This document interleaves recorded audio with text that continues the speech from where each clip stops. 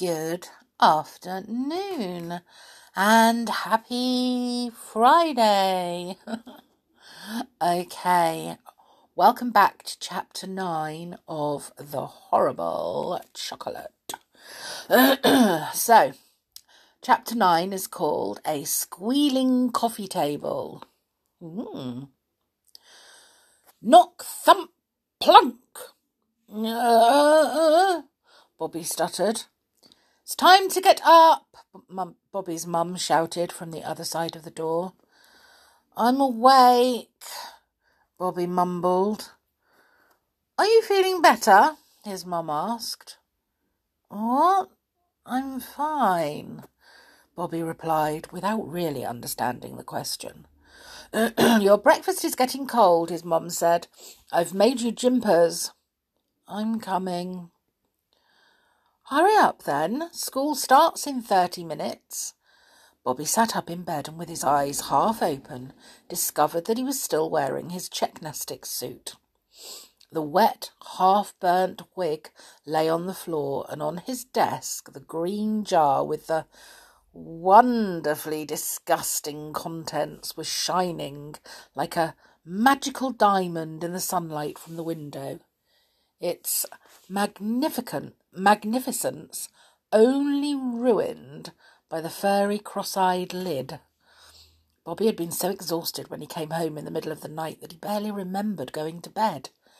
He remembered that his parents had been quite upset with him when he opened the front door, but when he told them he had been with an old man who lived in the sewer tunnels and had to fire off a rat rocket to get back out, his mum kissed his forehead to see if he had a fever, which she, as one would expect from a mum, declared that he had and sent him straight to bed. Bobby rolled out of bed and put his feet into his red pig slippers. Oink, oink, oink. The slippers squealed with every step he took. He oinked his way downstairs to the kitchen and sat down by the table.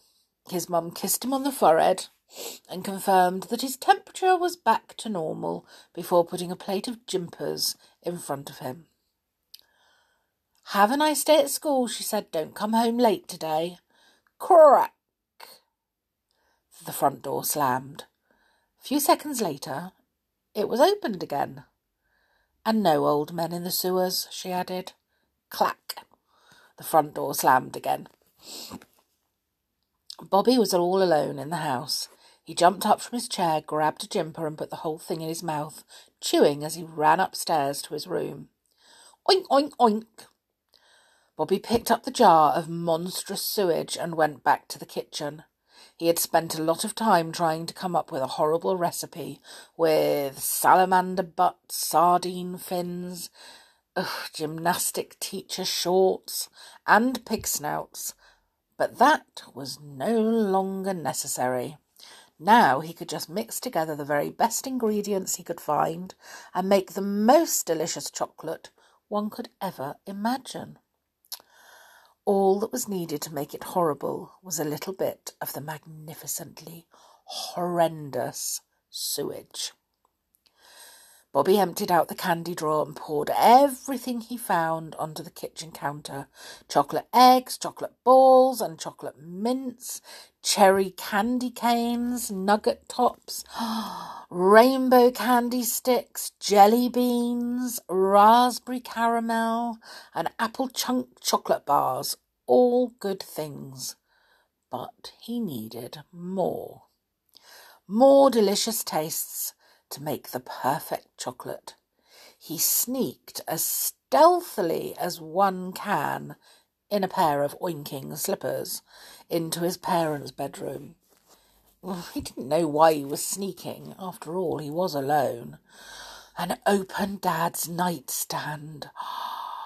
There he found his dad's secret stash of chocolate truffles. He took every single one and then went to the garage to get the rest of Dad's secret sweets hidden in the toolbox. The huge pile of chocolates and sweets on the kitchen counter was finally big enough. Bobby opened it all up and threw it into the biggest cooking pot they owned. He put the pot on the oven and turned on the heat. A delicious smell quickly filled the kitchen as all the sweets melted together into a bubbling mass. He got a big wooden spoon and mixed the melting mass thoroughly. Finally, the moment to add the last, but without a doubt most important ingredient. Ooh. He grabbed one of his mum's hair ties from the clutter bowl on the kitchen table and tied it tightly round his nose. His sense of smell properly stoppered.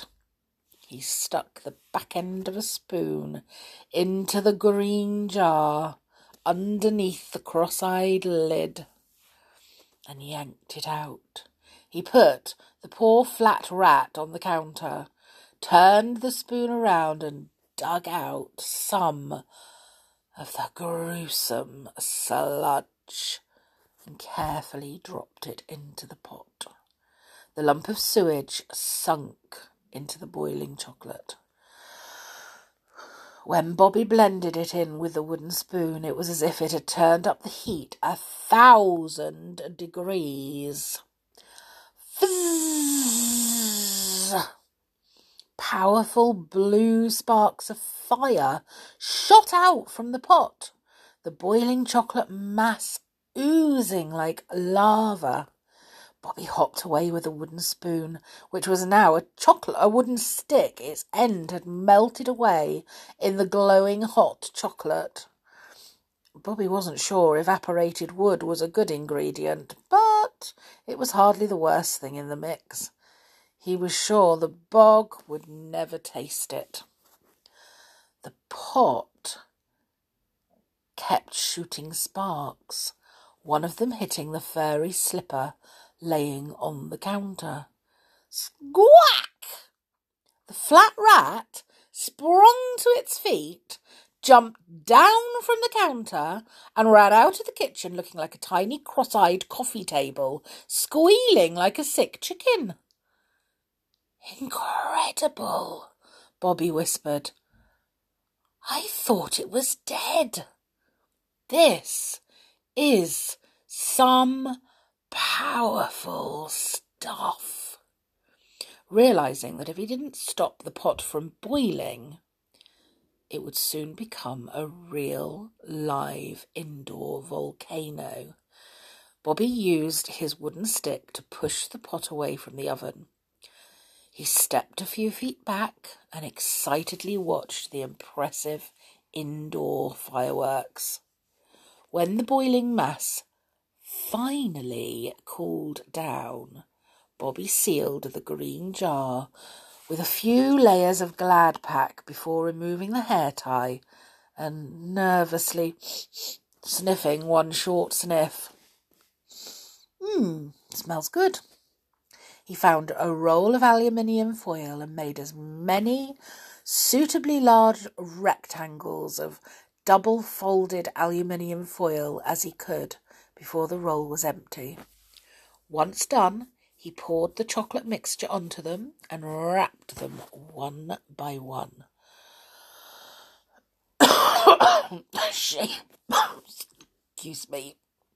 Shaping them as best he could into perfect chocolate bars.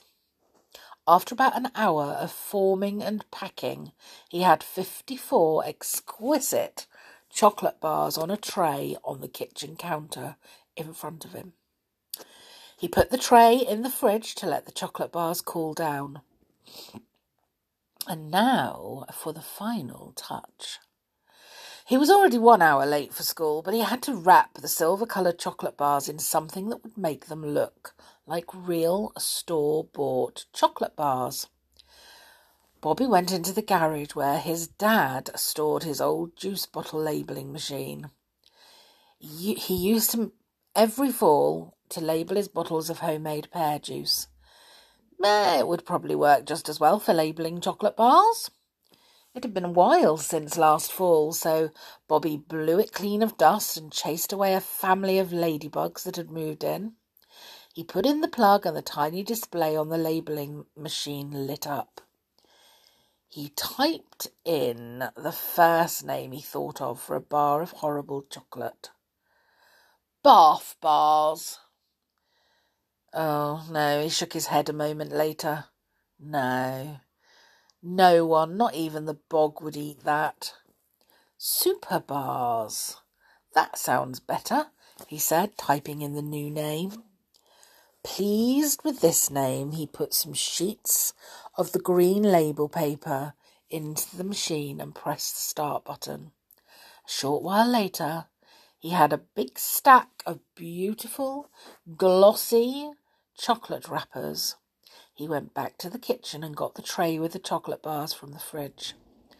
Another hour went by as he carefully glued on the wrappers. Looking at the 54 neatly packed chocolate bars, he came to think that he actually only needed one bar of horrible chocolate. He'd been so excited with the sparks and volcano boiling chocolate that he let himself get carried away. Oh, he would have to figure out what to do with the rest later. Now it was time to go to school and get his chocolatey revenge. Since he didn't want his parents to find the dangerous chocolate bars and perhaps even eat one, he put them all in his backpack and left for school. Ooh, I wonder what's going to happen. Do you think anyone's going to eat it? I hope so. Woo! I can't wait to find out what happens. Fancy it bringing a rat back to life. Well now, tomorrow we'll go for chapter 10 and see what happens. Okay? And I will see you all then. Make sure, while you're enjoying your day, you take care and stay safe. See you all then. Bye for now.